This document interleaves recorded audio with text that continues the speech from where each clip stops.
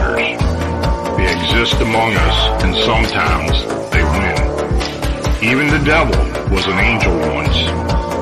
The world has its own rules, and these rules are not human. Some of us seek answers to the origin and existence of cryptids and the unexplained. Join us as we venture beyond the known and accepted boundaries. Welcome to our nightmare. I think you're going to like it.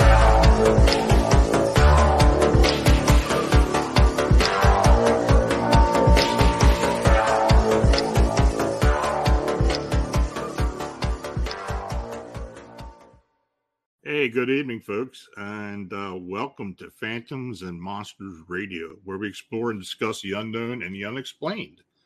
I'm your host, Lon Strickler, coming to you live here on YouTube. Thanks for joining me. Now, the Phantoms and Monsters Radio channel is made possible by you clicking the subscribe button and by you sharing our programming. Super chat donations are essential for us to continue offering you our unique content. Your consideration is very much needed and appreciated. So tonight, our friend and colleague Ken Gerhard is joining us as he has offered to answer your questions about cryptids. Now, Ken is a cryptozoologist and field investigator for the Center for Fortean Zoology, as well as a fellow of the Pangea Institute and consultant for various research groups. He has investigated reports of cryptids and mysterious animals around the world, including Bigfoot, the Loch Ness Monster, the Chupacabra, Mothman, Thunderbirds, and werewolves. In addition to co-hosting the History Channel series Missing in Alaska, he has appeared on 3 episodes of television series Monster Quest that was on the History Channel. It was featured in the History Channel special The Real Wolfman.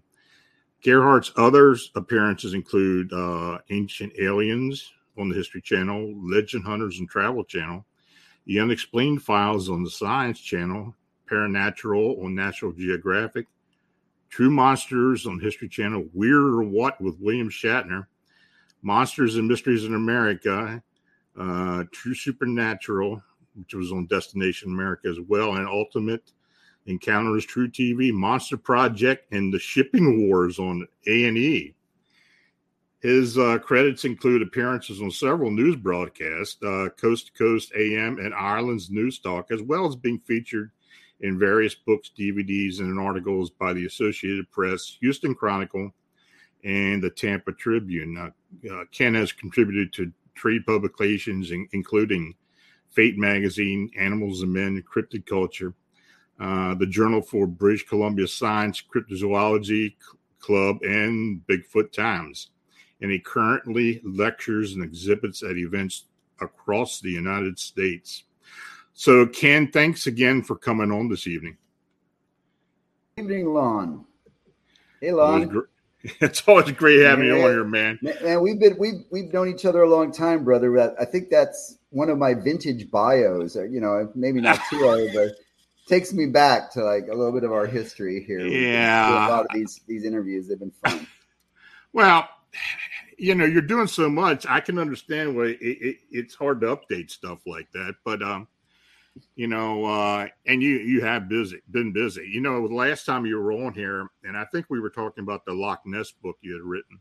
Yeah, and you had mentioned at the end of the show that you were getting involved in an investigation in Northern California of these giant salamanders. So I hadn't really heard a whole lot about it. I had people asking me about it. So can you tell me a bit about what you came across and if you discovered anything? Yeah.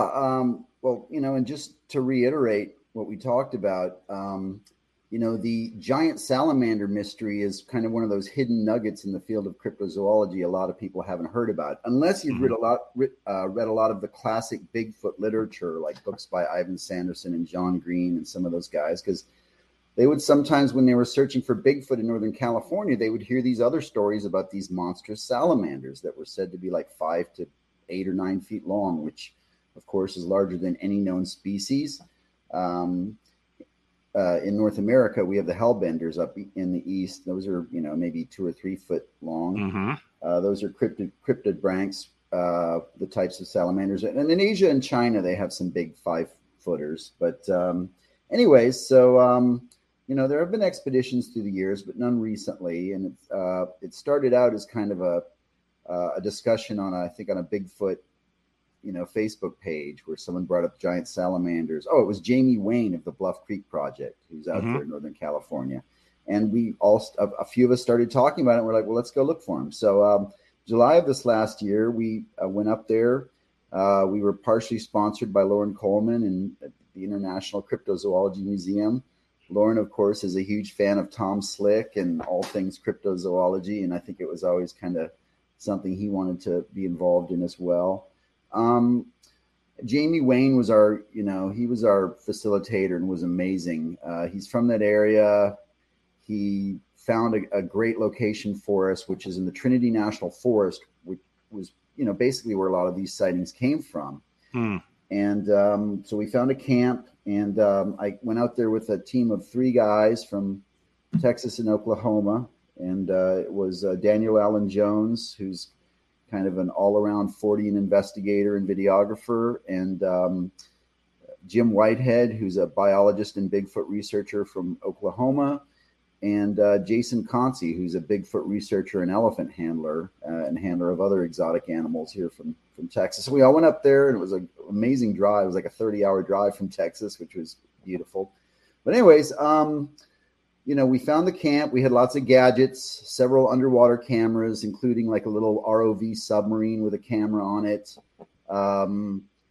We utilized different, we were working basically the Trinity River. A lot of these waterways are interconnected up there in the mountains, but it's pristine habitat. I mean, it's old growth forest, no logging or development ever. These forests are like hundreds of years old. So it's pretty sweet.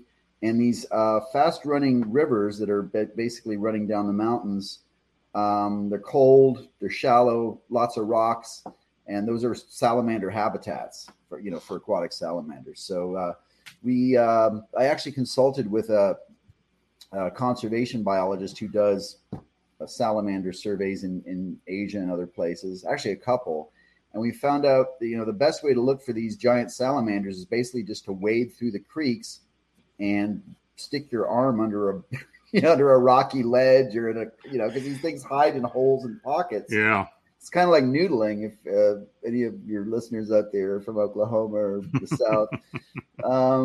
So we had nets, and we did pretty extensive. Our ultimate goal was to make it up to this place called White's Lake, which was actually called Hubbard Lake at one time, and it's pivotal in this giant salamander story. It's been claimed that this guy saw like a whole bunch of these huge salamanders in this lake, and we made it as far as White's Creek, which runs off of that lake, but it would have been another 8 or 9 miles through some pretty treacherous habitat. And we had some logistical issues. Well, restraints, I should say. Only so much time, and it can only cover so much ground.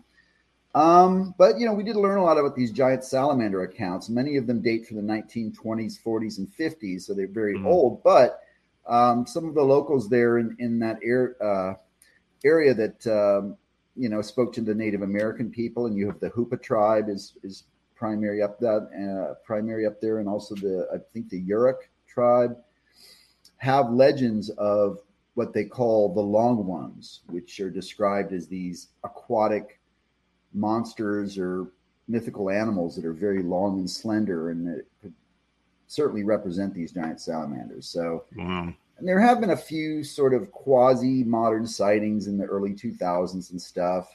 One guy who's actually claimed he's seen one of these things is M.K. Davis, the analyzer of Bigfoot videos. He was up there doing a Bigfoot project and claimed he saw this huge salamander that I think he said it was like 3 feet long. But so that's it in a nutshell. We didn't find any monster salamanders. We did finally manage to find some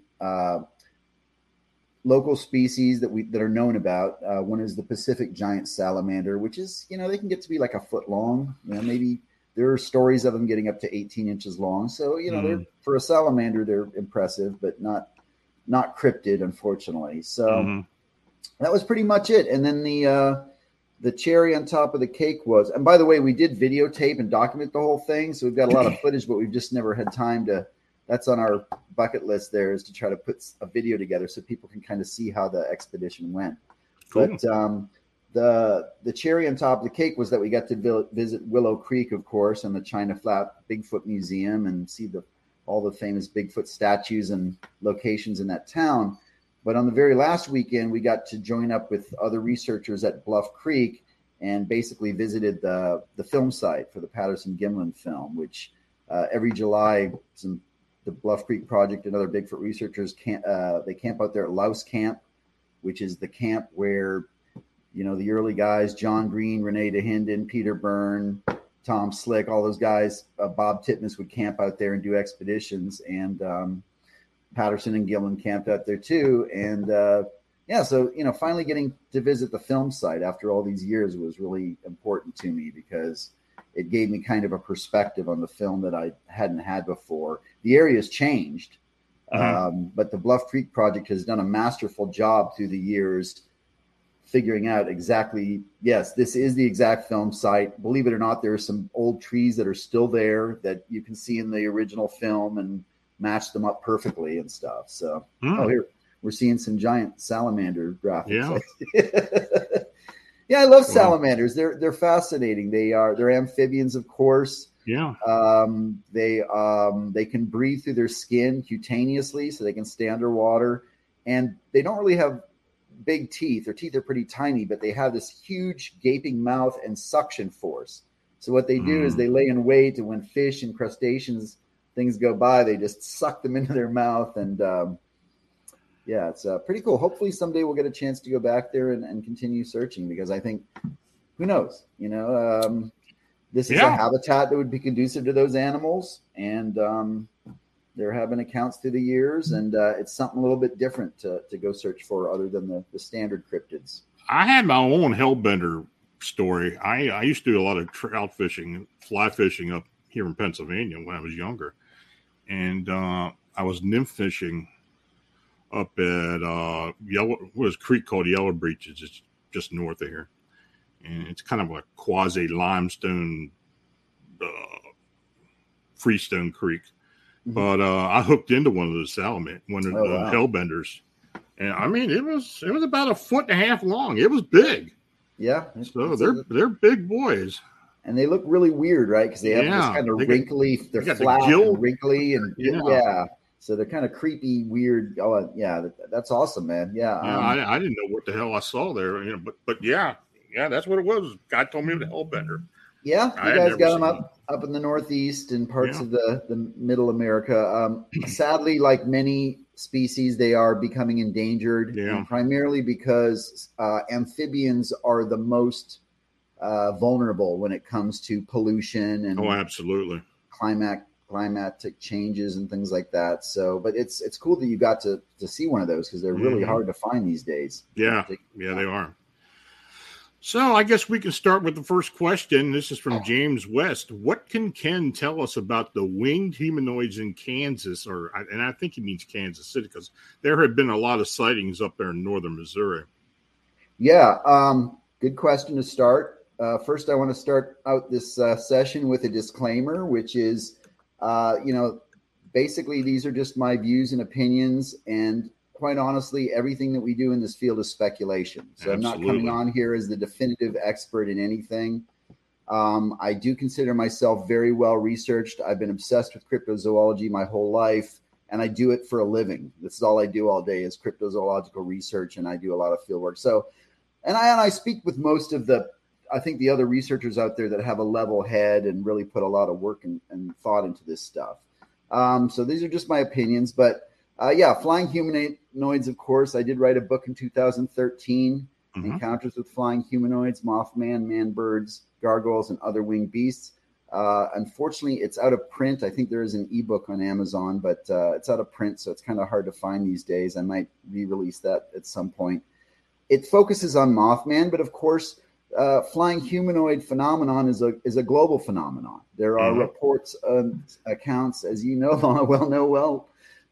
all over. And, North America, of course, we have the highest concentration between the traditional Mothman, the Chicago Mothman, the Kansas City Mothman, and a lot of sightings in the American Southwest, places from Texas to California. But worldwide, there are these accounts of these anomalous winged humanoid creatures. Now, one interesting aspect is that they seem to vary in their physical appearance from place to place. I mean, you have somewhat of a consistent model in certain locations, like in Point Pleasant and, perhaps to some degree in Chicago and Kansas City. But there are many different types of these flying humanoids. They don't really fit within the paradigm of traditional cryptozoology, because the notion of a half man, half bird, or a winged humanoid it just doesn't make any sense from a zoological perspective. But I have personally interviewed dozens and dozens of people that swear they've encountered these things, and they've been life-changing and pretty traumatic experiences for these folks. So the Kansas City, really the only case that I've been involved in up there, and this was maybe predated the Kansas City, a lot of the Kansas City sightings, involved a family that contacted me years ago and claimed that they had all seen at various points over a few years in their neighborhood this weird giant winged creature. And what they described was not as humanoid as more of like a pterodactyl type of thing. Mm-hmm. But they did, at times, they would describe it as having human-like movements or features, arms in addition to wings and stuff. And it was a very religious family, so they really viewed it as some kind of like demonic thing that was kind of stalking their family or whatever. And it was in a particular neighborhood, which I believe is called Swopes Park. I might be saying that wrong. It's in eastern Kansas. It's near the zoo. And so I interviewed several people in the family and some family friends that had all encountered this thing at different times, and they were very convincing. And then shortly thereafter that, maybe a couple years after that, I began to hear about sightings of winged creatures in Kansas City. And, I haven't personally interviewed any eyewitnesses. I know that there is a Facebook page dedicated to that particular phenomenon. I have corresponded with the lady that runs that and who's done a lot of research, and she evidently has interviewed lots of people in that area. So the things worth pointing out are that these winged humanoid flaps seem to be concentrated in certain areas for whatever reason. They seem to come in spurts. So you'll have like periods of high activity where a lot of these things are being seen, and then maybe gaps when they're not being seen so much. Mm-hmm. There seem to be, Lon, and you can certainly weigh on this with your experience in the Chicago cases, there seem to be a lot of sort of supernatural or spectral qualities to these sightings. The creature's appearance changes somewhat, it vanishes. The glowing red eyes, which is always kind of a strong component of paranormal activity or encounters, the sulfuric smells and bad smells, hazy, misty, weird atmospheric things going on. So I don't have more to offer on that one, Lon. What do you think about the Kansas City cases? Well, I know Margie Kay has been looking at a lot of these. I think she wrote a book about it recently, but yeah. Mm-hmm. I think she got more into the demon aspect or supernatural aspect to them as opposed to being, something that's flesh and blood. I think, just like with Chicago, and, I will say you're one of the few people that I shared all this stuff with as we were going through these sightings early on. And, it was, I think what's going on in Kansas City is somewhat similar to what's going on up in the Chicago area. It may very well be the same type of being. There are some different aspects to it, and it seems more supernatural up there. I mean, in Kansas City as opposed to Chicago. So, but no, I really haven't looked into much of it. I have had people tell me about these sightings, but I haven't really gone deep into it, Gotcha. Well, I would say, one thing that I've researched and write about in my book is a lot of the mythologies around the world. And I think that's an interesting element we can bring to any of these modern cases is if you go back, in history and in antiquity, I mean, the ancient, the Babylonians and the Sumerians and some of those ancient cultures had winged humanoid deities like the Apkallu and Pazuzu, and all over the world you have different versions of winged humanoids and different legends.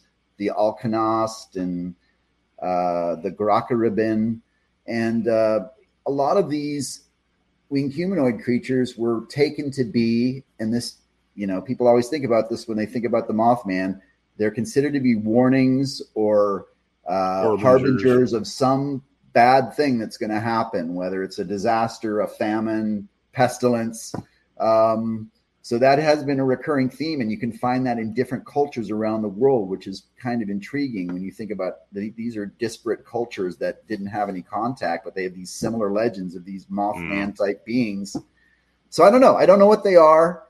I think, we've had these flesh and blood versus paranormal discussions. I'm of the view that perhaps something metaphysical could take on a physical presence, which is not exactly flesh and blood in terms of evolution, but it's there, for whatever reason, it has a physical presence in our reality at that moment. So I think you would agree that people looking into cryptids, as we do, have to keep an open mind about what the reality of these things, more so now than ever before.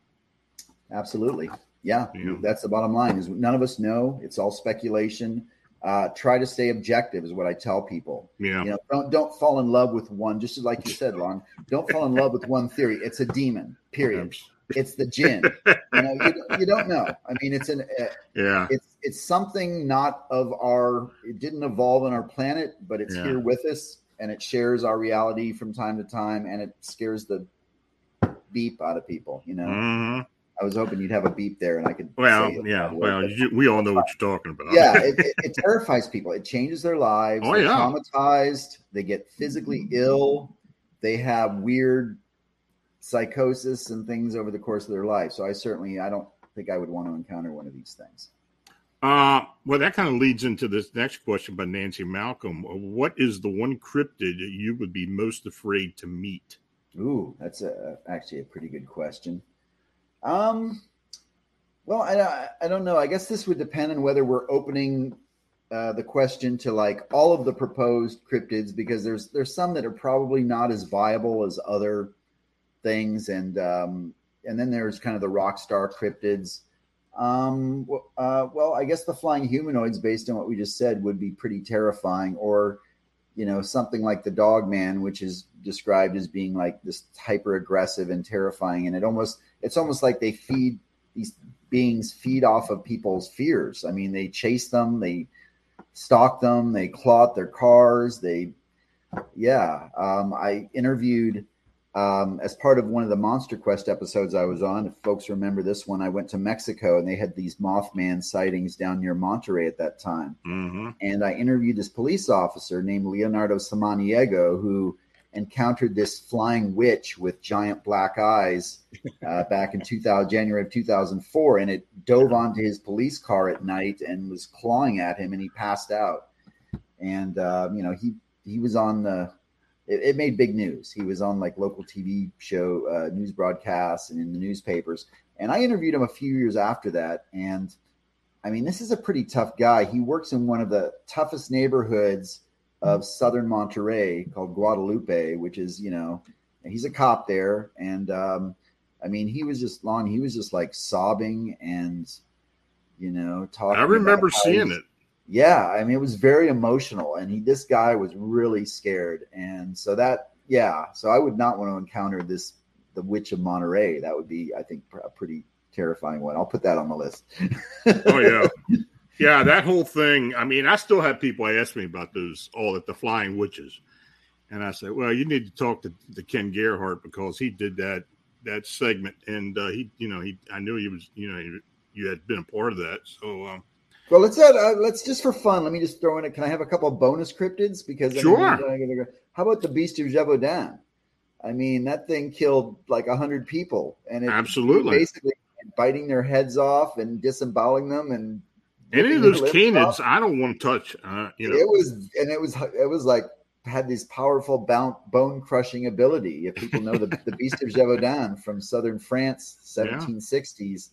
So that would be a scary one. I don't think I'd want to encounter that. So yeah, so there we go. You got one kind of like weird paranormal winged creature, and then you have one that's more of like a traditional giant prehistoric bloodthirsty beast kind of thing. And then let's do one in the water. How about Megalodon? Otodus Yeah, me Megalodon. neither. I'm not a huge I don't like proponent sharks. that they do survive, but I mean, if you're talking about a giant carnivorous shark that's like 40 feet long that eats whales and its teeth are like that big, I mean, I wouldn't want to run it. You know, I wouldn't want to be in the ocean. And, you know, what was that movie recently? Jason Statham or whatever? No Yeah. thanks. Yeah. Well, you know, that kind of segues into this next question, because there are people who believe these megalodons still are around. Yeah. Is there one, this is from Marla Snyder, is there one animal that's been declared extinct that you feel may still be alive? Yeah, that is a good question. And the first one I think of is the thylacine. Yeah, that was just that. You got Lon, we're on the same wavelength. I had to think about that because we were coming from that scary place. But yeah, let's go back to traditional cryptozoology. Thylacinus lusocephalus, the thylacine, the Tasmanian tiger, Tasmanian wolf. They're still there. I mean, they were only officially declared extinct in 1982. Mm-hmm. I think they have to, the laws or the rules, you have to wait 50 years after the last known specimen. And so like in the 1930s, you know, one named Benjamin died at the Hobart Zoo in Tasmania. And then 50 years later, there were still, of course, people claiming they seen them, but, you know, there hadn't been enough definitive evidence. So they declared. But yeah, I think that definitely there could be some of these thylacines out there in Tasmania, pretty rugged country. They're predators. They're going to be very stealthy and elusive and good at hiding and camouflaging. And there probably aren't many of them, sadly, but I think they're definitely still out there. Yeah, I think their habitat is more in Australia as opposed to being in Tasmania, too. I mean, what do you think? Well, that's true. There have been a lot of sightings in southeastern Australia, New South Wales. And the interesting story behind that is, if people didn't know this, is that when the thylacines were sadly being hunted to extinction, there was a bounty put on them for some stupid belief that they were killing livestock, which they weren't really. I mean, they could, but they weren't, you know, they weren't the culprits. But anyways, and people were pretty poor at this time, so they were making a lot of money for every thylacine they killed. Well, there was a woman, and I can't remember her name, but she was basically a conservationist who saw this happening, and she apparently trapped several thylacines before they went extinct in Tasmania, where they were abundant, because the last Australian thylacine went extinct like 3,000 years ago, as far as we know. And she took them to Australia, supposedly, and let them loose. Oh. And so that is why there's now a belief that if there's a thylacine population in Australia, it's because this woman that was trying to protect them took them out of Tasmania and released them. So I think that's a pretty cool theory if you think about it. That's the first I heard that story. Yeah, so hidden gem there. So they're Tasmania or Southern Australia. I have had, it's not a secret, I've announced this before, COVID put a crimp in this plan, but I had been invited to join a thylacine expedition in Tasmania. And it's, as far as I know, it's still kind of on the back burner because Australia's been pretty locked down, understandably, since this pandemic started. But if I could get over there, that would probably be my ultimate dream right now, Lon, is to do some thylacine research. Find one of those things. I got another one here from Scarborough Sasquatch Station. Are gargoyles considered good or evil entities? Wow, that's a matter of opinion. This is almost like a George Nury question, because one time, here's a little behind the scenes. I know we're getting off track, but on Coast to Coast, it's always an honor to go on that show. They have you submit a list of questions that you'd like them to ask you, if it'll help you sell your book or talk about things you're interested in. But George kind of goes off script sometimes and just kind of, freelances. And one time he asked me, when I was doing a Mothman Flying Humanoids interview, he asked me, Ken, why are gargoyles so scary? And I was like, I had no answer. I was kind of like shocked because it's not a bad question, but it's just like, why are they scary? I don't know. They are. Okay. So I'm sorry, I digress. Let's get back to what we were talking about. Gargoyles. Gargoyles are viewed as, you find this dichotomy in a lot of different legendary creatures, is that they have this dichotomy. They have they are a protector on one hand, but they can also be, kind of a scary, avenging bad thing, that you don't want to encounter. And they have those dual personalities. And I think you have that probably in a lot of the gargoyles. I mean, I can't pronounce the French word, but gargoyle comes from a French word meaning well, or reservoir, because and the whole legend has to do with these creatures that were protecting the water and the water sources and things. So that's why you see a lot of gargoyles that are fountains with like water shooting out of their mouths and stuff in Europe. Ooh.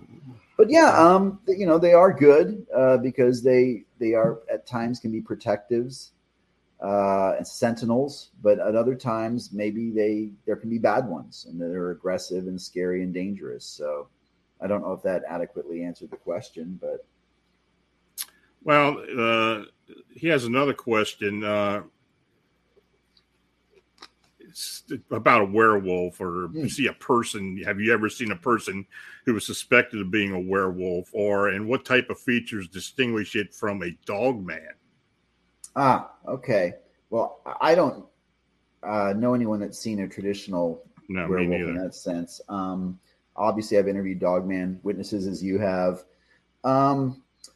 So this is interesting because a lot of the dogman researchers and investigators don't like the werewolf being brought into it, because they know that's something else. Because a werewolf, first of all, a werewolf is obviously a shapeshifter, right? Mm-hmm. The traditional European legends from 15th and 16th century France and Germany, it was a person who had basically entered into a pact with the devil and obtained this ability either by putting on a magical ointment, an incantation, an animal fur over the body, and they would literally transform into this. And, ultimately there was a price to pay because they had made this deal with the devil. So it was going to be a bad trip south when they were finished with all that. But a traditional European werewolf is a shapeshifter, but it's not bipedal. Virtually all werewolf legends talk about basically huge wolves on 4 legs, not 2, but they do have some different characteristics. They're often said to have human eyes. So their eyes are not canid or dog-like. They have human eyes in a wolf's body, and they frequently do not have a tail. They have the whole body of the wolf except for the tail. And they don't really go up on 2 legs. And they're essentially like giant killer wolves, but they have a level of intelligence and cunning of a human, almost like a serial killer. So it's not just like a wolf, which would be scary enough, but it's like this wolf that's kind of planning, how to get you, or, how to eradicate a person at a time, or whatever the werewolf is going to do. Mm-hmm. So that doesn't really match any of the modern dogman accounts we get from North America. I know from speaking with Linda Godfrey and other researchers that dogman does go down on all 4s occasionally. I mean, that was something I hadn't heard that as much, but apparently that has been reported. Mm-hmm.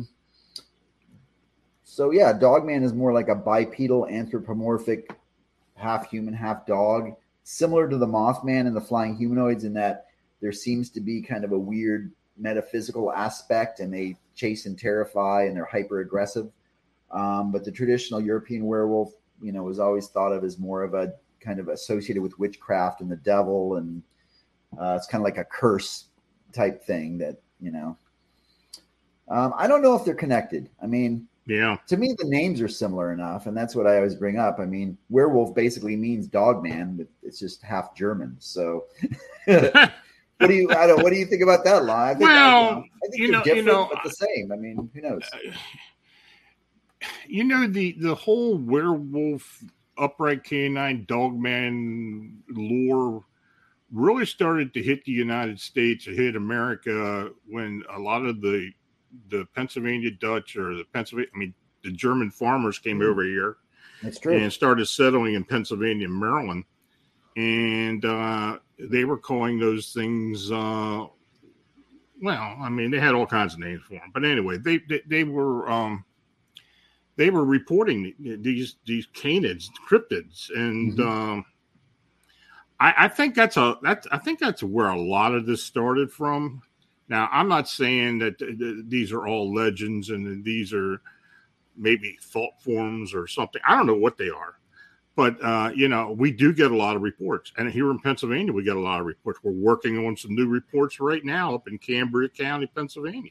Wow. Yeah. Pennsylvania has definitely been a hot spot, I think, Yeah. up there with Ohio, Kentucky, and, maybe Michigan, Wisconsin. I mean, it seems like those 5 states, you guys all have these, high We've had some strange sightings. Yeah. Similar again to the flying humanoids, right? You get these. Absolutely. These pockets or whatever. I'm sorry. Yeah, we got them here. I mean, I had my encounter in '88, and we've also had these winged humanoid sightings in this area several times. I mean, myself and Timothy Renner, he's talked about it, and we've had, this York and Adams County area has been known for having a lot of weird things. But we've had these winged humanoids as well as a few dogman and upright canine sightings. So. Mm-hmm. Yeah, these are hot spots. There's no doubt about it. Nancy Malcolm asked, what is the difference between ETs and cryptids? Well, obviously extraterrestrial means, not of the land, not of this land. That's would be the Latin translation. And right. That by that meaning our planet Earth. So an extraterrestrial would theoretically be a life form that is not evolved or developed on this planet. And a cryptid, the traditional description of cryptid, and the one that I mostly adhere to, is the one that, stems from cryptozoology, which is based on the concept of undiscovered animal species. Mm-hmm. And, even if those animal species often display sort of fabulous characteristics and have legends behind them, things like Bigfoot, the Loch Ness Monster, mystery cats, and things like that, lake monsters. But I think obviously the field has evolved not because of a conscious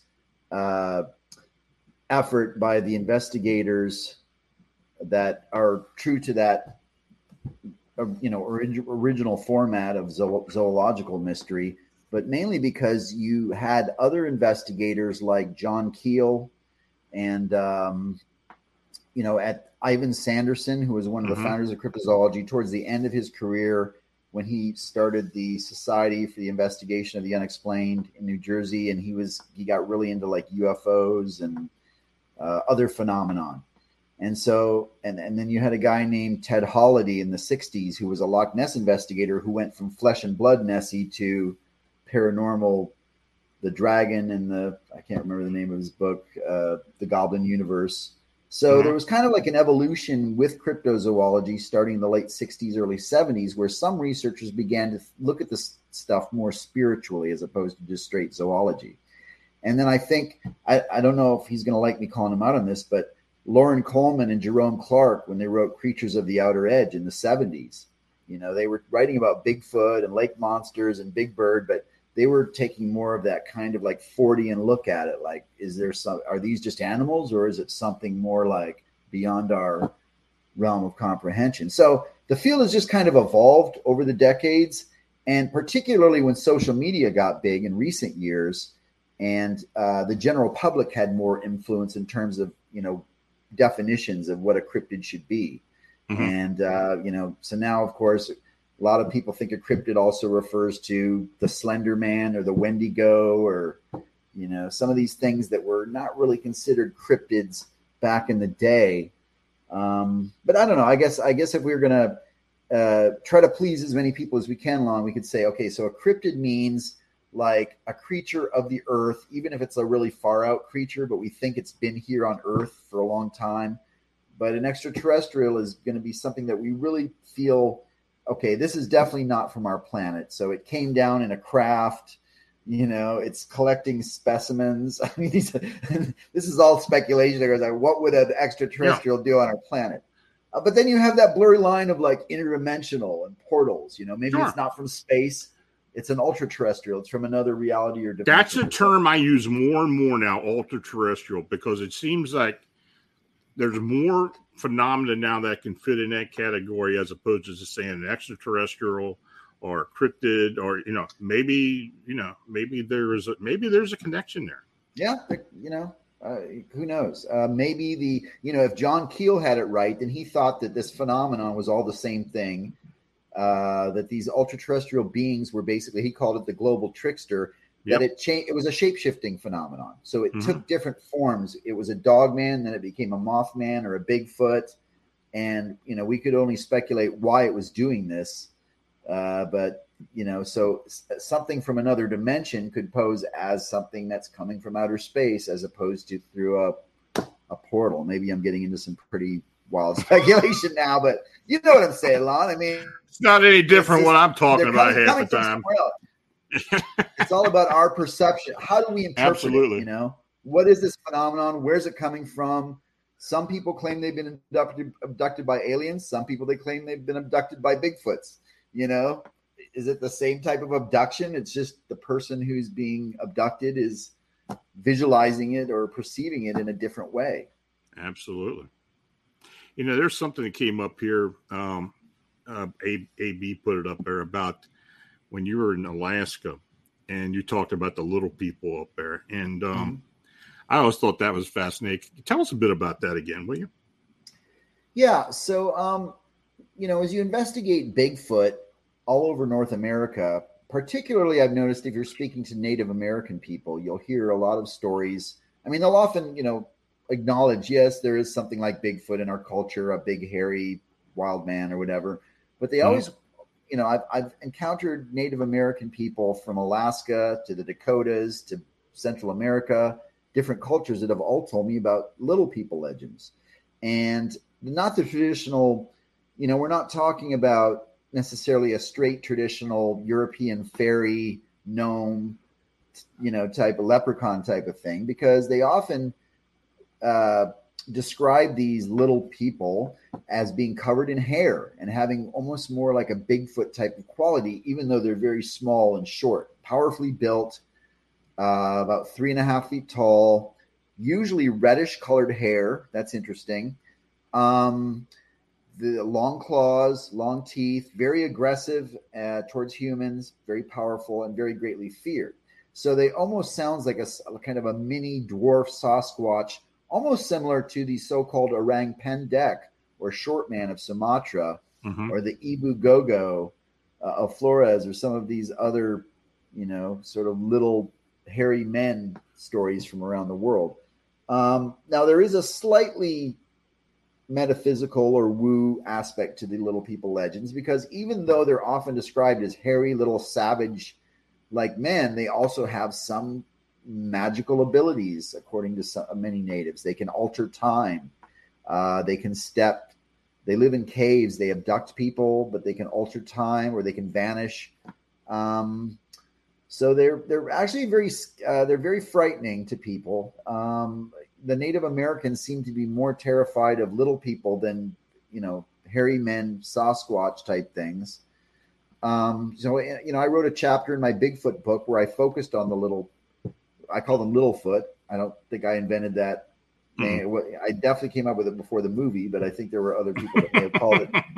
So it looks like a Bigfoot, but it's little. It's a Littlefoot. Some of those accounts may refer to juvenile Sasquatches. We know Bigfoot is not born 7 feet tall and 800 pounds, but still, the beliefs, these native beliefs, usually refer to, tribes or, family units of these little people creatures. So some of the names in Alaska, they had many different names. They're called Anukans, Urchin Rock, Jinxiak, Inkshiak. In the Dakotas, they are the Narumbi, the Awakuli, the Hachesitehi. In Minnesota, the Memagweshi. You got the Albert Witch, the Pukwudgies. Central America, they're the Duende. In Mexico, the Duende. So yeah, El Kakui. So they're just like little goblin type things. I don't know. Again, it's one of those things that kind of straddles that borderline between, is there a zoological aspect to this? Because there were little hairy man-like creatures running all over Africa and Asia for millions of years. Could they still be around, or are these more in line with some of this other kind of far out, what we were just talking about, something from another dimension or whatever? But they certainly, the traditions go back a very long time in a lot of different American cultures. Well, the albatwitch is what we have here, and it's not. It's in along the Susquehanna River over in Lancaster County around. Yep.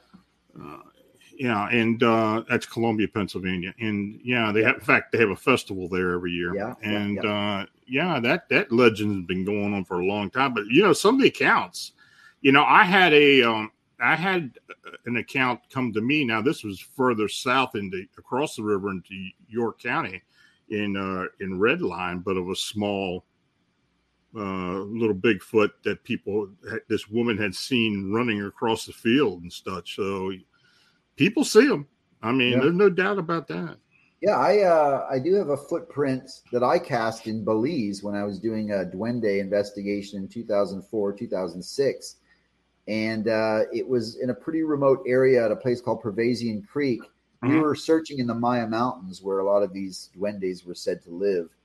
And I found one humanoid. Well, I found like 2 or 3, but they basically very human-like prints, but small. But you could see that it was not a shoe or a boot or a moccasin. It was someone walking around barefoot. Now, first of all, this is a very unpopulated area. So there really aren't, there are traditional Maya people from that region, but they don't live in these particular areas. And they certainly don't walk around barefoot because you have a lot of fertile ant snakes and scorpions and tarantulas and things, spiky things on the ground, thorny things.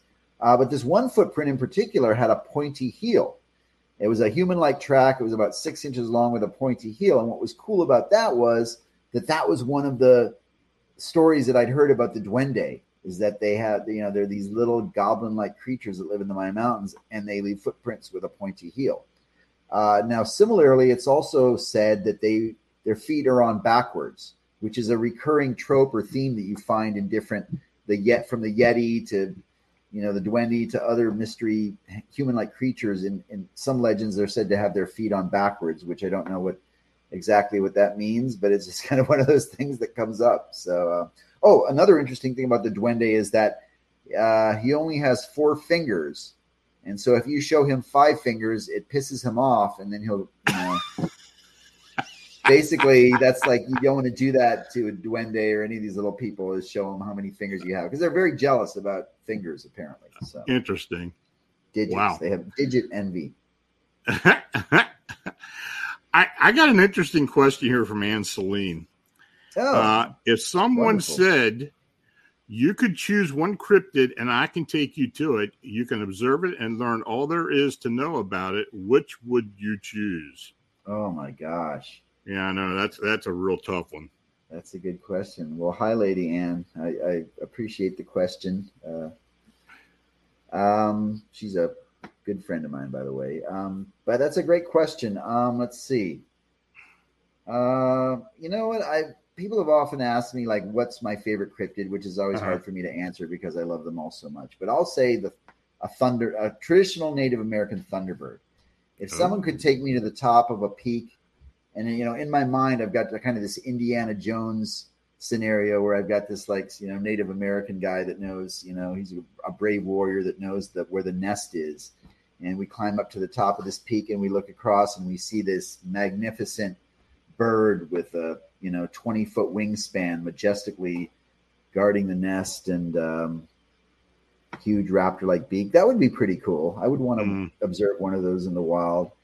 And really any of them, but that's I guess I'll choose that one because I've always been fascinated with the Thunderbird accounts. I've interviewed so many eyewitnesses. I've never seen one, but so many people that I've talked to that have sworn they've seen him, and it just must be breathtaking, awe-inspiring to see one of these things. The winged beings are really fascinating. Yeah, I'm like you. I mean, the whole facets of it. Pterodons, thunderbirds, humanoids. Birds.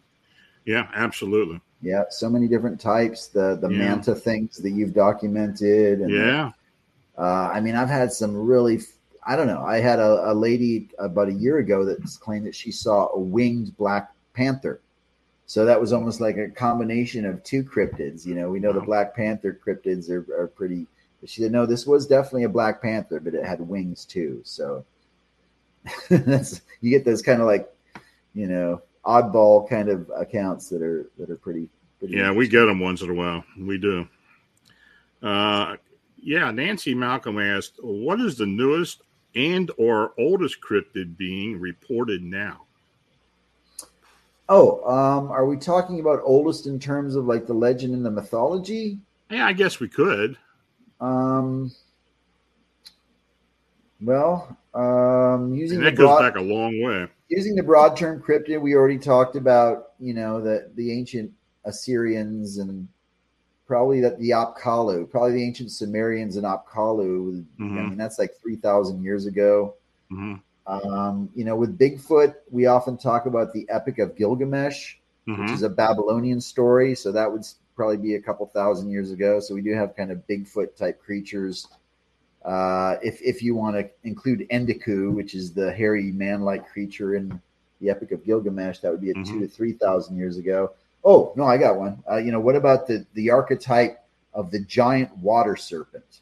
I mean, you can go back. Absolutely. It's in the Bible with Leviathan. It's in Scandinavian Viking mythology. It's going to bug me. I'll have to think about this. But they're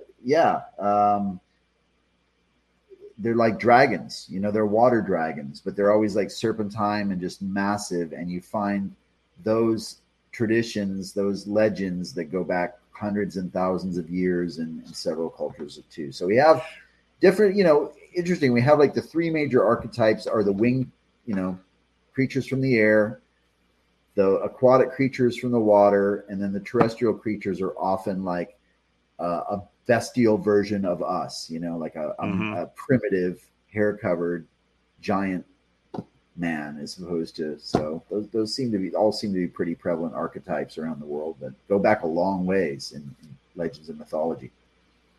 So how about the newest? The newest cryptid. He showed me a picture of like a weird, I guess that was that Endiku? Okay. I think that was Endiku. Okay, so I was like, what is this like bearded guy with a donkey ear? I think that's who that is. And he put it up right as you said, what is the newest? And I thought, oh, is that like the newest is like the name of the weird cryptid or something. Okay. Sorry, it's been a long day. Oh, I get it. The newest cryptid is obviously Dogman because I think as you said earlier, I mean, we didn't really until like the 80s and 90s when Linda Godfrey started documenting the Beast of Bay Road. And then it was even after that we started hearing about, oh no, the Michigan Dogman's been around forever. Well, no one had ever really heard of the Michigan Dogman until Beast of Bay Road. And so I think that's a pretty new cryptid on the scene. And, I don't know, I don't really put a lot of stock in these cryptid creepy pasta things like Slender Man and I just wrote a book about that, so I don't know. Black-eyed Kids, is that a cryptid? I mean, they're new. It's hard to describe them as cryptids. I mean, I look at this. I call them the meme humanoids, or the pale crawlers, or whatever you want to call them. Oh, yeah. I don't really look at them as cryptids, though. We really don't know what they are, but we don't even know if they're just somebody's imagination or something that's being thought formed or a tulpa or whatever you want to call it. Yeah. It's interesting. Yeah. And, you can't have any, I mean, I often express that I am that traditional old school Bernard Hubelman's, Roy Mackle cryptozoologist, but I can't control and no one can control what cultures want to and society wants to view as a cryptid or what different people want to. There's no hard, fast rules. It's not like traditional science where, you have to. So people can call whatever they want a cryptid. I'm not going to stop them from doing that. I just always want to point out that there's two ways to look at any mysterious creature. One is that, is there any way that it could have conceivably evolved on our planet? Does it fit into the scheme, into the paradigm of the fossil record and all the species that we've known about? Does it make biological and zoological sense? Bigfoot does. Thunderbirds do. Mystery cats do. Loch Ness Monster does. So there's a lot of cryptids that do that you could say this could be a prehistoric survival or something that we just overlooked. Right. But other cryptids like Mothman, Dogman, Goatman, mermaids, Black-eyed Kids, they don't fit into the scheme of zoology. So yes, they're fascinating. I love talking about them. They're mysterious. They're scary. They're weird. There's legends that back them up and eyewitnesses that have seen them. So people can call those cryptids. I don't necessarily always do that. Sometimes on a show like this, I'll be a little bit more open to my interpretation because this is fun, and we're having like good conversation here about what people think. So here's an interesting question, but from Summer Nights. Dogman eats roadkill, so does that make it a normal animal? It's a good question. I like the critical thinking there is good. Okay, so it has a biological need to consume energy, which all animals do. All animals on the planet, whether you're talking about a coral or a bat or a whale or whatever, there's two things that cause an organism to be classified as an animal. One is that it's modal, which means that it can be spontaneously move around, even if it's not a lot of movement, but at some point it's going to move freely to wherever it wants to be. And two, that it's heterotrophic, meaning that it consumes other animals or their waste products or plants or for energy. So yes, so Dogman has been seen eating roadkill. Probably one of the most famous Beast of Bray Road sightings by a woman named Laura Andreezy that saw this thing feasting on roadkill. So that certainly is intriguing, and I guess you could score that one in the box of people that want to say, okay, no, Dogman is a flesh and blood animal. It's something unknown. You could check that box. Well, I will say this. But those accounts aren't real common. I'll just add that. Go ahead. Most of the sightings of Bigfoot that we have here, now I'm talking about in this area, are seen on the road collecting roadkill. Up around Micho State Forest in Pennsylvania, just west of Gettysburg. Gotcha. I get a lot of reports of people who have seen Bigfoot collecting dead deer and stuff that have been hit. And we've also had cryptid canids seen feasting on roadkill along the side of the road during the day as well. So, I mean. All right. Well, that's that's fascinating. I appreciate, I always like to hear about those kind of different regional patterns and things because that's real important as an investigator. But this is a kind of a cool segue along to say, well, there are the people that talk about, could some of the Dogman sightings actually be misrepresentations of Bigfoots or Sasquatches that are seen, and what are the variables here? Okay. People, the main one is that people, when they see them, they freak out and their emotion goes to 100 because you're not expecting to see something that shouldn't exist or that doesn't exist. And it just literally throws you into a state of, so it's really going to affect how you remember and respond and perceive. Usually these sightings are at night and they're often very quick. Someone's in a car and it's just like a few seconds or a brief glance. So if Bigfoots and Sasquatches eat a lot of roadkill and we only have like a handful of Dogman accounts of them eating roadkill, then we could, speculate that maybe those Dogman accounts are just, people may, it had a dog-like head. Well, maybe, the lighting or shadows or, it's just the way they interpreted it. It was dog-like, but it was, hairy and man-like too, which kind of fits in the Bigfoot Sasquatch category. Well, that's something that we have looked into here as best as possible. Is when we talk to witnesses, are they confusing them with a Bigfoot? It could happen. We don't know. I mean, I'm not trying to completely debunk the I understand what you're saying, but some of them could be Bigfoots, and people just especially if they're not really.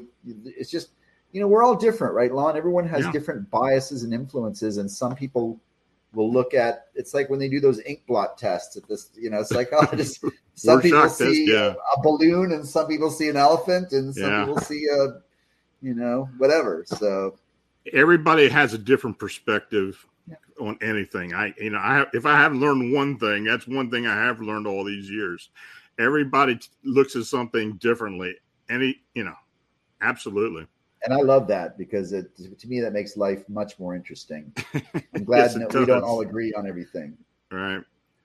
Scarborough Sasquatch Station asked, duendes, are they always seen with those large hats? No, yeah, not always, but that is a common trope. The duende who we were talking about a moment ago is that they have these big sombreros. Sometimes they carry little machetes. Sometimes he's got a long beard. The technical full name is Tata Duende, which means grandfather, little grandfather, or maybe another word on lean. But they look like little bearded men. And there's probably, just like you were talking about earlier about how a lot of the werewolf legends migrated over to your region from, the Dutch settlers and other European settlers. Well, Belize has a mixture of the ancient old Maya culture, but there was also a lot of European influence that came over from both England and Spain. So some of those European fairy gnome legends may have migrated over. And of course, duende is also in Spain. If you go to Spain, you'll hear about duendes, and in the Philippines, which is on the other side of the world, but there's a strong Spanish cultural influence in the Philippines because of the colonization there. So you hear about duendes in the Philippines as well. But no, they don't always wear the hats, but that has been reported. Interesting. James West asked, and he's asked me this, and I haven't given him a great answer. Have you ever heard of ways to keep Dogman away from your property? Well, let me think about this for a minute, because I've spoken to, I don't know. First of all, how do we test that? How do we test this? If it's an experiment, how do we know it's keeping them away from your property? Right. I don't hear about a lot of cases of like habituation, like with Bigfoot, where people claim that dogmans are coming onto their property all the time. I did investigate a case in Vidor, Texas, years ago, where there was a young couple that claimed that there was a dogman type creature. They called it a werewolf, but this was back in the 70s. Basically, was coming on their property, banging on, ripping the screens on their windows, banging on the walls, and it killed a bunch of their dogs. And how they dealt with it ultimately was they went outside with a shotgun and shot it with a shotgun.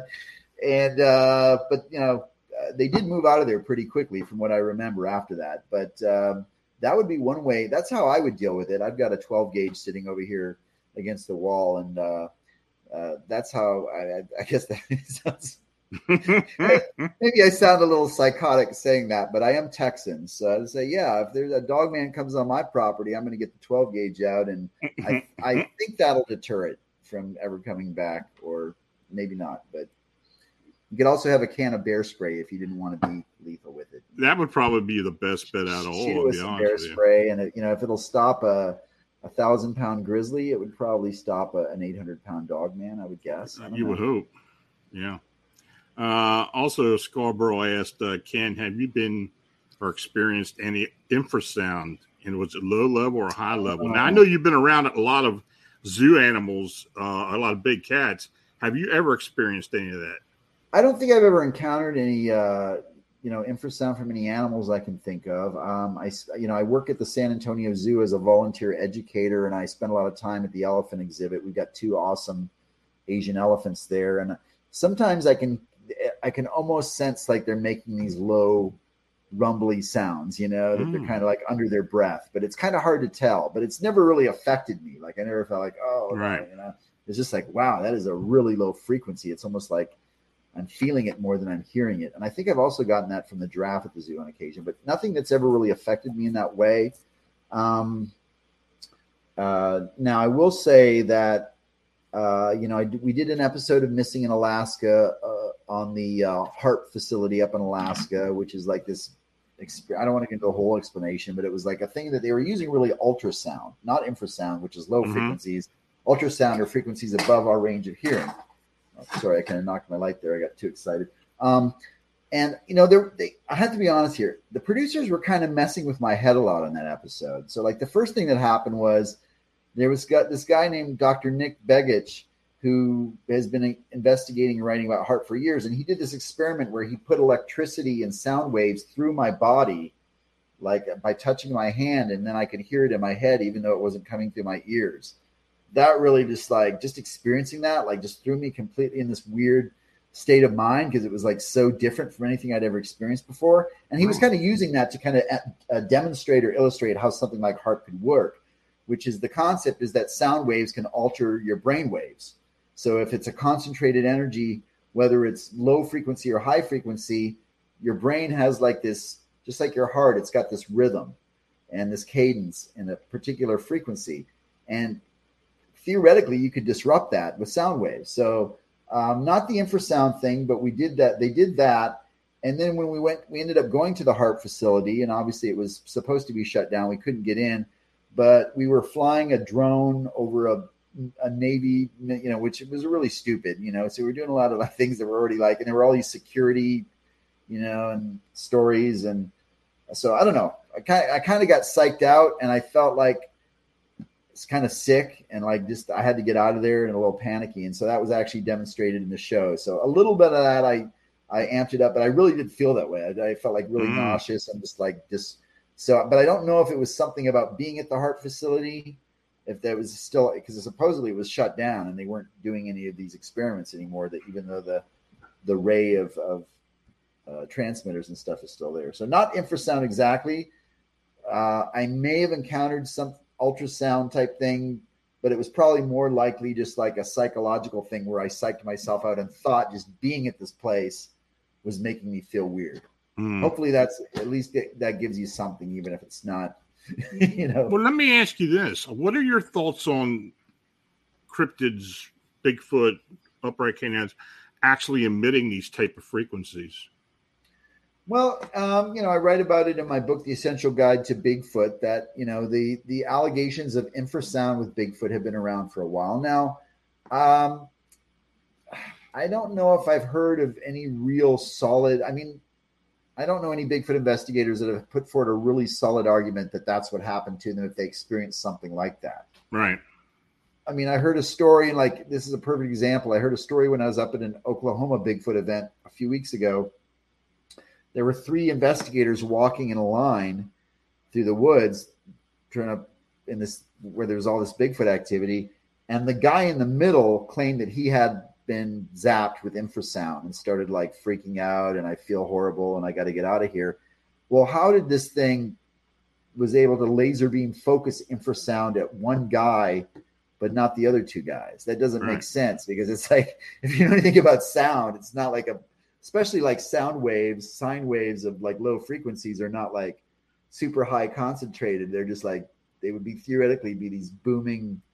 So I don't know. So, you hear stories like that where people claim they've been quote unquote zapped, but it's all just so highly speculative about whether Bigfoot could really even has this ability just because it's big, and how it would use it.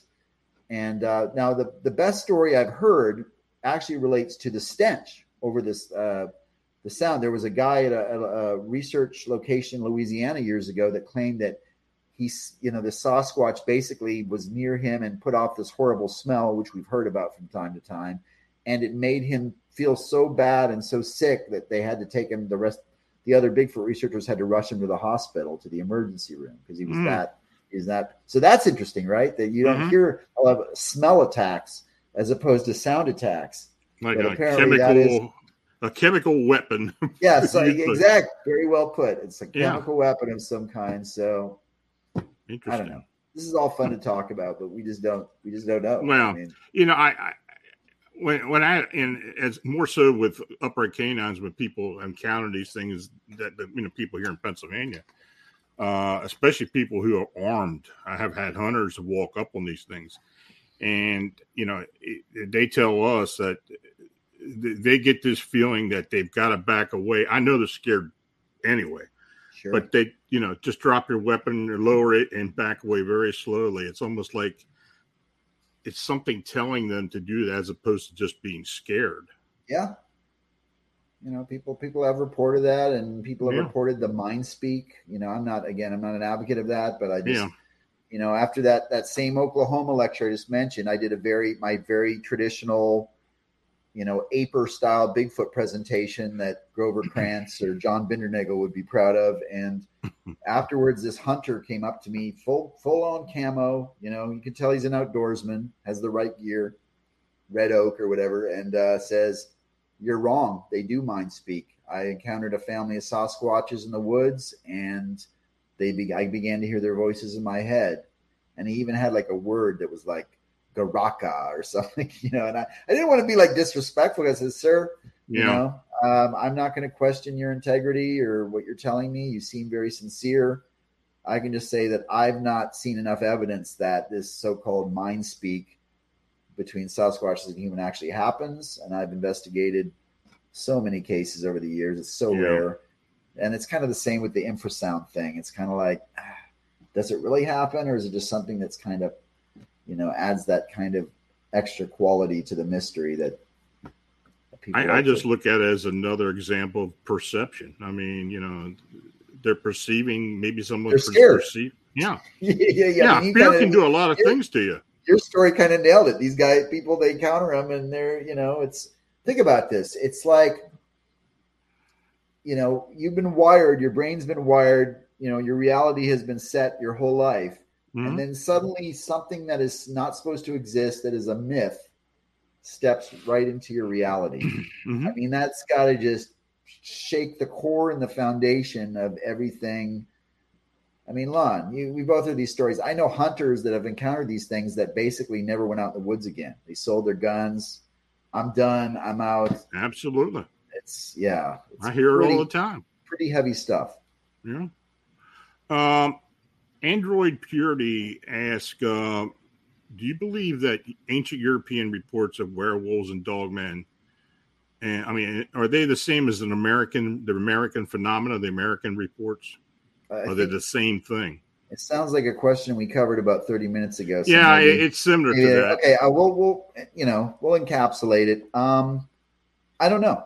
The traditional European werewolves, as we discussed, are shapeshifters. They don't walk on their hind legs. They're always on four legs. They don't have necessarily very human-like qualities. The man part is not very strong, except for their human-like eyes and their cunning human-like mind and abilities. Mm-hmm. They don't seem to match with the dogman. That said, it seems to be too much of a coincidence that you have at least some similarities in terms of, that combination or that synthesis of a human and a canid or a dog.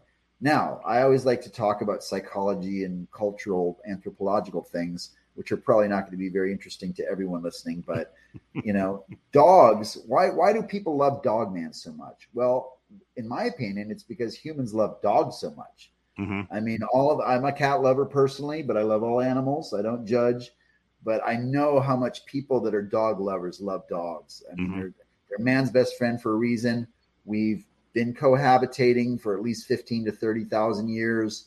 So I think one of the reasons that Dogman is such a popular cryptid is that it's a dog man. I know that sounds stupid because it's so simple. Yeah. But I think there's something to that people really are fascinated with the dog man and werewolves because we already love and are connected to our dogs. And this is like another, it's a strange creature, but it's got those it's familiar to us. I guess that's mm-hmm. what I'm trying to say. But absolutely. Here's a great one. Vincent wants to know, have you ever experienced any paranormal activity of any kind yourself? Yes, I have. The one incident I can definitively say was years ago. I was speaking at a paranormal conference in a place called Jefferson, Texas, which is the most haunted city in Texas. It's also where they have the Bigfoot conference in October, by the way. And it's a Bigfoot capital, Texas. But also there's a lot of haunted bed and breakfasts, very old railroad kind of town. And I was invited to a ghost investigation. I like to tag along and just see what people are doing. It's not necessarily my expertise or anything, but so there were some people in the front of the house, some ghost investigators using one of these Ovilus things, which is a ghost box, where they're doing mm-hmm. AM radio transmission and hearing words and trying to communicate with the spirits. I was in the hallway, and this was actually called the McKay House, which unfortunately tragically burned down a few years ago. But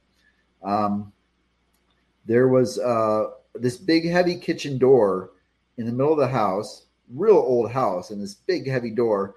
And I'm talking to this other paranormal investigator, and suddenly the door just slammed shut. It was wide open, and it just goes, bam. And we both just looked at it and we're like, did that just happen? Because, it's not like there's a breeze. People aren't moving in and out of the house. Everything's quiet and still except for this. And we went over there and of course we tried to debunk it. Is the door loose? Is there a breeze? Where's the air vent? And I don't know. So we saw this door slam and really couldn't find any good reason why this door would have just suddenly slammed like that. That was, I don't know. I can't say definitively that's 100% paranormal, but there was no physical reason for this door to slam, and it was in a very haunted bed and breakfast where ghost experience. So I don't know. That was kind of cool. Another time I was investigating a thing called the South Pittsburgh Hospital in Tennessee, which is like this old abandoned hospital that they do these ghost investigations. Mm-hmm. And I was with an investigator that was doing like these. He was broadcasting. He brought a sound system, and he was broadcasting hospital sounds, like trying to bring the hospital back to life with like different EKG machines and people coughing. It was pretty cool. And we had one of these ghost box things doing, and we did hear, and it was all kind of subjective, but we thought we heard, some responses to some of the questions and things that were pretty coincidental. And in that same hospital, I felt one night walking down, because we were camping there, I was walking down one of the dark hallways by myself. And I'm not scared. I ain't afraid of no ghosts. You know what I mean? I have my paranormal friends out there. I was like, I was like, well, do the ghosts kill people? Do they have guns and knives? Like, well, no. Why, be afraid? But, they scare you. But anyways, so I was walking down this dark hallway and I suddenly felt this like surge of energy in my body. Like it kind of felt like electricity. I was like tingle, like I was, touching a low voltage. And I don't know, again, I don't know if that was 100% paranormal, but I've heard people talk about that, like feeling this like energy in a haunted, really highly haunted place. So I don't know. Those are the things that I can think of. They're not super dramatic. I didn't see any apparitions or nothing scratched me or a book flying at my head, but a door slamming, a weird electrical sensation, and kind of some weird ghost box voices that almost, like made sense. Like, oh, wow, we asked it this and it did say that. So I don't know. There's a lot of subjectivity, and I find it fascinating. I think paranormal investigation, like I said, it's not my thing, but the people that do it, I think it's a really interesting, mystery to pursue, obviously. So. I had another question from Dauzi 9mm. That's an interesting name. Neither flesh and blood or paranormal explanation seems to satisfy all aspects of witness testimony. Could there be a technological aspect involved that we don't fully understand? Well, that's a great question. And actually, I put a post up on social media a few days ago because I know so many paranormal researchers, and I've kind of put the question out there, like, well, what, in your opinion, what paranormal causes could make people think that they're having experiences like seeing cryptids and creatures like that? And there were some great answers, but some of them are more technical than I would probably be able to express. But the most recurring theme was the fact that EMF, or electromagnetic energies, which we know, can be generated by, we know they can be, generated by like wiring and things like that in old buildings because they get picked up. But also, like in the earth, you have, electromagnetic energy within the geologic structure of the earth and different types of deposits and things. I don't know if that energy is intense enough, and that's what we debated. Like, is that intense enough to affect someone in a way that they would suddenly have an experience because whatever reason it's stimulating the mind or the energy fields or whatever it is.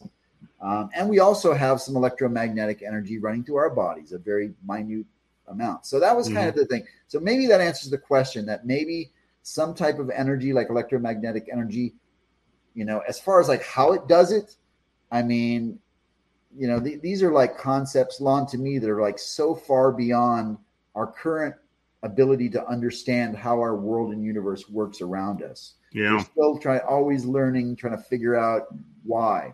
But that was kind of an interesting theory, is that human brain perception is somehow altered, or we become more receptive, like big transmitters, basically, or conduits, where we can either experience things that we can't normally experience that are happening around us, or we're opening doorways to other fields and levels of energy and reality. I don't know. It's all pretty cosmic stuff, but I think there's something to that, though. I get people ask me a lot because, I'm near Gettysburg and I've had encounters there, and they ask about it. And I say, well, the geological aspects of this area and other areas are high concentrations of quartz, granite. Mm-hmm. Maybe they do are conducive to electrical fields or magnetic fields that cause some type of distortion that allow you to sense these things or see these things more so than you would at other places. I don't know. That may very well be that. I don't know. But people ask it all the time. Yeah, that's a great one. And I've got another turn I want to take on this question, which might actually, some people might not like it, but it's just something I think it's worth considering. So there have been recent studies that have found that humans are born and can generate with our minds trace elements of something called DMT, which is the most powerful hallucinogen on the planet. Mm-hmm. And, there are theories that maybe it's locked into our genetic code because our ancient ancestors would eat mushrooms and other psychedelic drugs as they were doing these spiritual ceremonies or religious, awakenings or, whatever, vigils.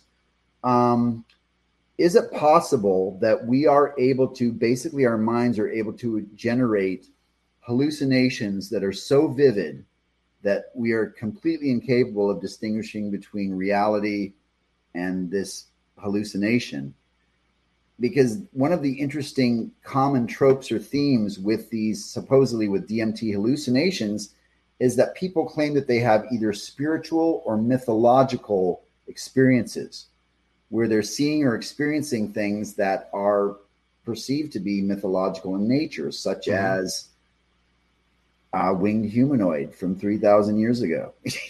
So I don't know. I know this is going to piss people off. I'm not hallucinating. Well, I mean, we have to accept, let's be critical thinkers here. We have to accept the fact that it is at least possible that humans can have hallucinations. And it's not something we have a choice about. It's not like, okay, I'm not going to have a hallucination today. It's just something that happens to our minds to where we are 100% convinced that we just saw this creature that's mythological and we saw it. It was there. And our brain just can't tell the difference. I don't know. It's kind of I know it seems like a bummer because the world seems more interesting if they're coming from other dimensions and stuff, but what if they're mind monsters? I mean, it's not that different from what you were talking about earlier with the thought projections. Yeah, I mean, way of exactly kind of explaining it. That's the whole thing about all this that we do. You got to keep an open mind. The conundrum part of all this is always there. The whole thing's an enigma, and we try to figure it out. So we're going to come up with all kinds of explanations and theories. Yeah, it's fun. It's fun to not know stuff. That's kind of my attitude. I love living in a world where there's things we don't know what's going on. Absolutely. I know a lot of people that makes some people uncomfortable. We know it all. Darn it, but no, I don't think we do. There's a lot. No, we don't. But let's continue to do these shows and have these discussions because it's fun to come up with theories and speculate and share different ideas about it. So. Well, I got one last question for you, and from Marla, she asked, do you believe in a Bigfoot UFO connection? I have not personally seen enough evidence to really, to consider that to be relevant. And in fact, this is interesting. I read a survey in a book recently, and this is a book from the early 80s that I was just kind of revisiting. So out of 1,000, a sample base of 1,000 Bigfoot reports, there were only 30 that had these kind of UFO connection allegations. This is just a random sample size from that time period, the early 80s, and before the 70s. So in essence, 3%.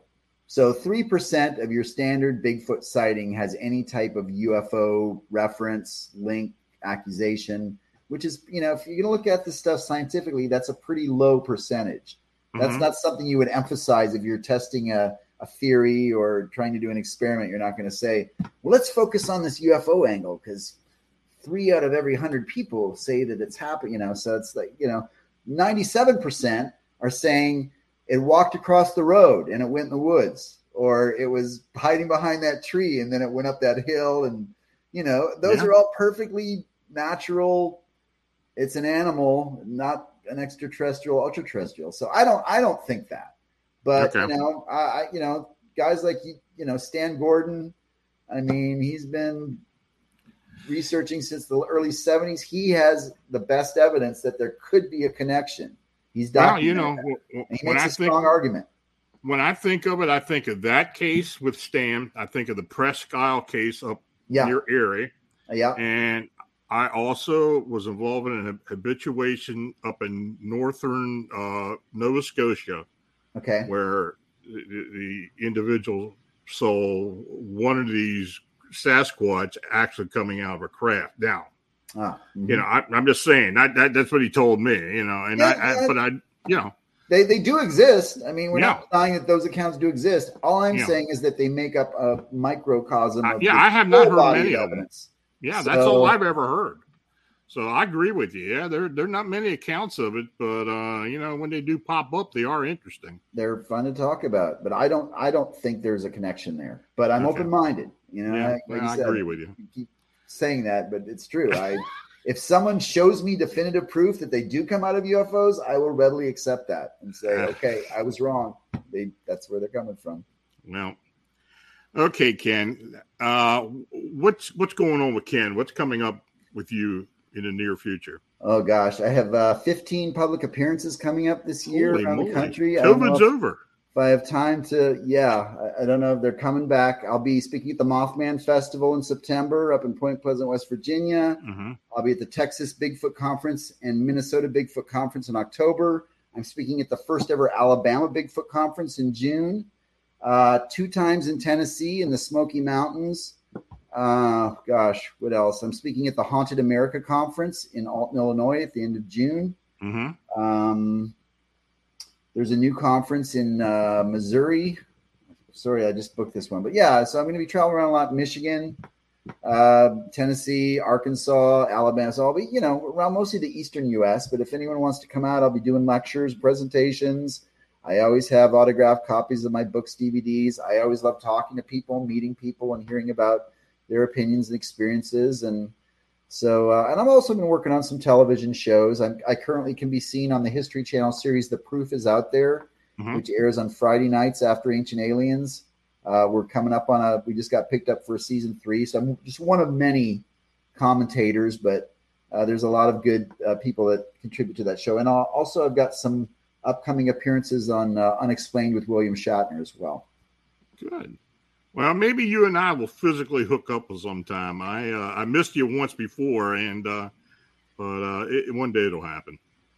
Definitely, brother. I wish there were more events. You know, I have a lot of fans and followers up in the Northeast, and they're always saying, "When are you going to come up here to the Northeast, the Atlantic coast?" Or I was like, "Man, I would come if there was an event," but it just seems like everyone's booking them in Ohio, Michigan, and Tennessee. I mean, Kentucky. Yeah. There are certain states, Pennsylvania to some extent gets all the events, and they just, you know, we need some more in Maryland, Virginia, you know, New England, New York. I mean, whatever, Connecticut.